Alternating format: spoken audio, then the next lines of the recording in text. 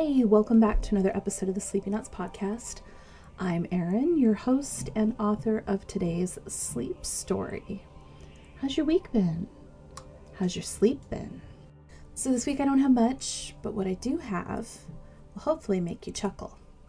So, why don't you find a quiet space? Take a few deep breaths. Quiet your mind and prepare to lose yourself in a silly sleep story. This week's story is called Joel McHale and the Submarine Ride. As I waited in line to board the submarine ride at Disneyland, I noticed that Joel McHale was in line in front of me. I frantically tried to smooth my wild frizzy hair into place and make sure that my fanny pack was sitting on my hips in a way that said, "I'm sexy and sophisticated." I didn't know for sure if we would be in the same group to board the crowded and cramped darkness of the ride, but I'm a strong woman who is willing to take charge of her own destiny. I'm not proud of it, but I did pretend to be deaf, and I asked in my own made-up sign language if the people who were between us would let me cut in front of them so I could be next to him. As I wildly waved my hands around in gibberish sign language, which I know I will probably go to hell for, I tried to convey to them that I needed to sit closer to Joel McHale by frantically pointing at my fanny pack and then at my butt. I was trying to let them know that, look at my cool fashion, I need him to see it, I need to sit next to him. But I could tell by the looks on the faces of the people that I was trying to convince that they thought I was just saying that I probably had pooped myself or something. I mean, frantically pointing at your own butt isn't always great. But either way, I got what I wanted and I scooched into line behind Joel McHale. The sound of his voice and the smell of his shampoo drift my way on the wind, and it's magical. It's intoxicating. He's so tall and handsome and funny and charismatic. Slowly but surely the line moves forward, and when it's our turn to board the sub, I'm glad that I cut the line because the group gets cut off right after me. We all take our seats in the musty craft and the lights are dimmed. Before too long, we're drifting through the water on a motorized track, taking in the sights of Nemo and Dory, fluttering through the ocean with their friends. I don't know when they changed it to Finding Nemo, but it was probably a good move because the old submarine ride was so scary. I think it was like 20,000 Leagues Under the Sea or something. I'm not sure, but I remember being terrified as a child. Suddenly and without warning, there's a jolt, and we grind to a halt. The sub goes dark, and a few children scream out in terror. I reach over and grab Joel McHale's arm in a panic, and I'm soothed instantly by the feel of his fancy, expensive sweater draped over his sexy arms. When he violently rips his arm free of my grasp, I try not to take it personally. But I do sniff my fingers in the dark to see if any of his cologne was left on them from his sweater, but I can't really tell. I know it looks super creepy, but I'm cloaked in darkness and free of judgment, so I sniff away. The voice of the ride operator comes over the speakers and assures us that there are some small technical difficulties occurring, but we will all be just fine. We just need to sit tight, take a deep breath, and things will be moving in a moment. In the meantime, the emergency lights come on, and a low glow from the floors light up the space enough to be able to see a little more clearly. Joel McHale sits to my left, frantically texting. I'm going to pretend he's not texting his wife, but I'm sure he is.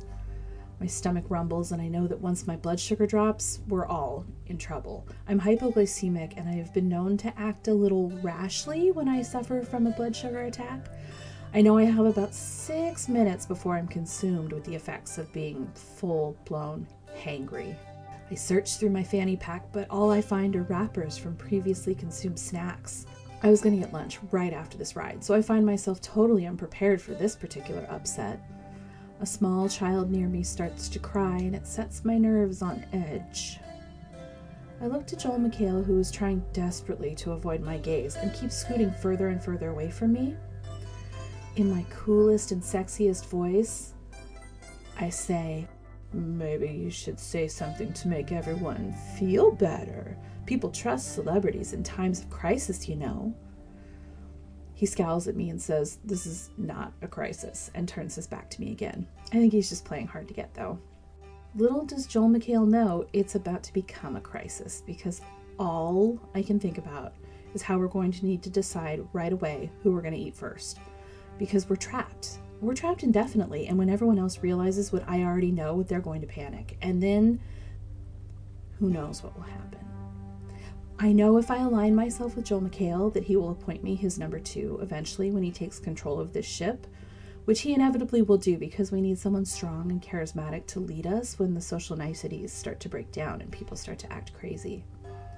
I feel my blood sugar plummet even lower and my head swirls with drastic thoughts. I tap him on the shoulder again, but he doesn't turn around. "You should say something, anything, just tell a joke," I say to him. And he thinks on this suggestion for a minute before he does exactly that. I ignore what he's saying in favor of a long and epic daydream of him in a shredded loincloth leading us all to freedom from this metal tomb. I call him my hero and he winks at me. But because I haven't been listening, I realize that I don't know if he said the punchline to his joke yet, so I just abruptly break out into laughter. And as soon as I do, I notice that no one else is laughing. And I probably should have waited. I don't know. Oh, it's too late now. My thoughts are dark and I have to have something to eat before I freak out. I feel a freak out coming.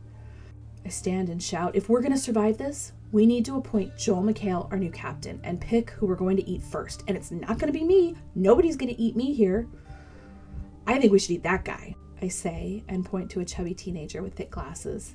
He looks at me horrified and shrinks away like I'm some kind of monster. I am a practical woman. I am not a monster.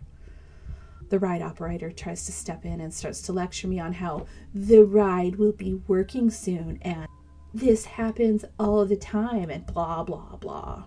He's just trying to keep us all from freaking out and mutinying him. I look to Joel McHale, who's whispering now with the operator, and I bat my eyelashes at him, letting him know I would make a wonderful partner in survival. He scrunches his face at me in what might look like disgust to everyone else, but I know he's just masking his animal attraction to me.